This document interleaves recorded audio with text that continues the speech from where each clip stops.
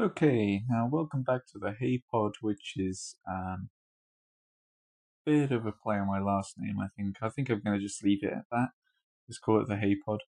And um, yeah, so at the moment, I'm going to quickly talk with you about the fun I've had trying to find hotels in LA.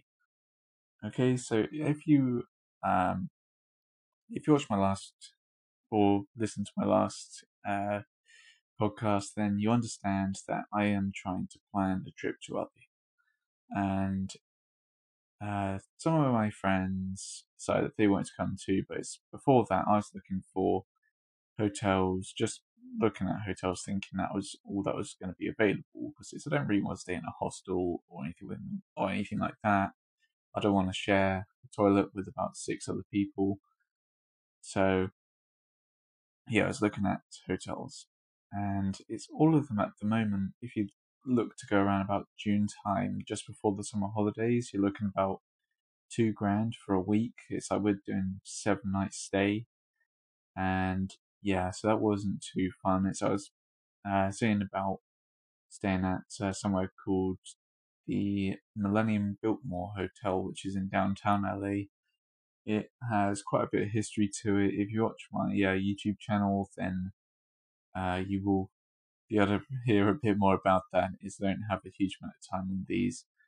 Um, But yeah, so I was looking through stuff like that. But if you are looking to spend time over in LA, I would suggest going on to some sites and looking at renting someone's apartment, because what they have available is a room that is as nice a quality, if not better. I mean, you don't get waited on hand and foot, sure, but then again, most of the time you're going to be eating out and whatever because it's just better that way. So you get the whole place to yourself, which is always a bonus. And the place that we're going for is in, again, downtown LA, but we're staying in like this penthouse place. That was a bit of fun trying to find that, because we had this thing where there were two of us going to start off with.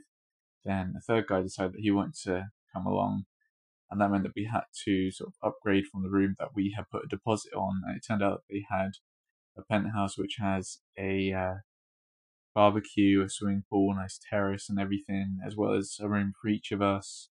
Two bathrooms, which I'm not too fussy about, but at the same time, um, it would be nice if someone does end up ill to have a secondary option. Yes, I'm not saying that any of us are. I really hope we don't, because it should be a really nice time over there.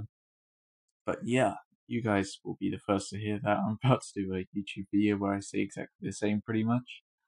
Um, yeah, so I'm gonna try and cut this one a bit short, I guess. Yeah, it's not too far from the venue. I'm going over there for E3, which there are loads of companies there, which I'm really looking forward to. It's the first time that I've ever been. Um, I'm not entirely sure what to expect. It's obviously I know the general gist of it, but then that's a bit like saying a roller coaster goes up and down. There's like, you actually get on there and it's huge amounts of fun.